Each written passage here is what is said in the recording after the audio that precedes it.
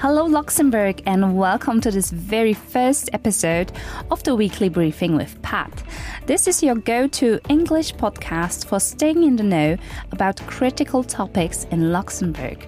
No matter if you're an expat living in Luxembourg, if you've moved abroad, or if you just prefer to listen to podcasts in English, here you'll get your weekly recap of what's been the hot talk on the Lützebuerger Journal.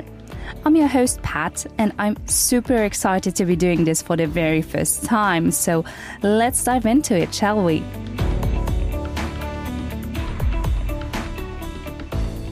Journalist Pascal Steinwachs has put together a compelling portrait of Robbie Schuler, the man behind the scenes of countless concerts in Luxembourg City and the Rock Knödler Festival. Having officially retired in April 2021, Robbie's career spans approximately 35 years, during which he served at the Luxembourg City Tourist Office and later the Service of Public Space, Festivities and Markets. He reflects on the early days of organizing concerts, when they lacked major cultural recognition, and when music venues like Rock Hall, Rotondes and an Atelier were only plans of the future. Journalist Sarah Rapparoli delved into gender disparities in political leadership and reveals that Luxembourg still struggles with a significant gender imbalance.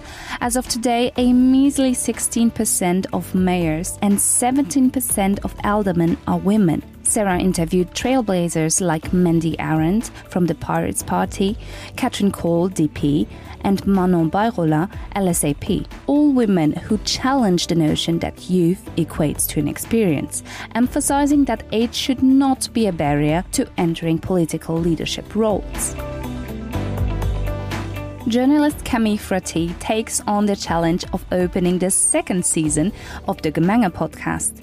She takes us on a journey to Vianden, a commune renowned for its tourist-drawing castle. While it is a summer magnet, Vianden is more than just a tourist destination. In this episode, Camille explored the objectives of the new municipal council, including the problematic parking situation and the highly anticipated reopening of the beloved local swimming pool. The Gemenge podcast is also freely available on Spotify, so listen in.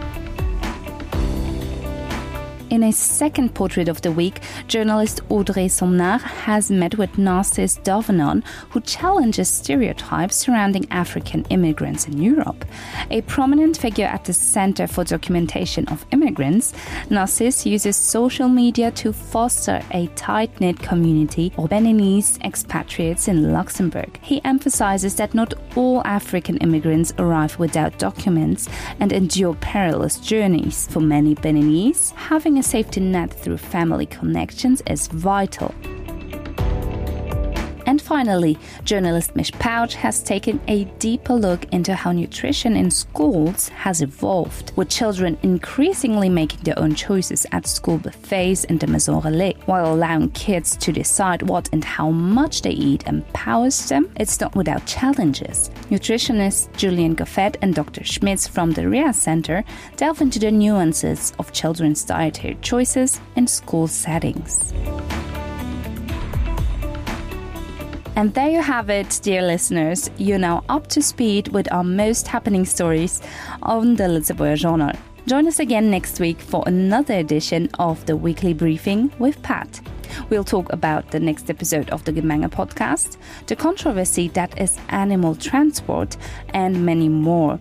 Until then, take care, stay curious, and see you soon. This was the Weekly Briefing with Pat and the Lützebuerger Journal. Tune in every week for a recap of the most interesting and thought-enticing stories in Luxembourg, because we provide solutions-based journalism. If that sounds like your cup of tea, well, consider subscribing. And remember, all our articles can be enjoyed in 3 languages: French, German, and obviously English.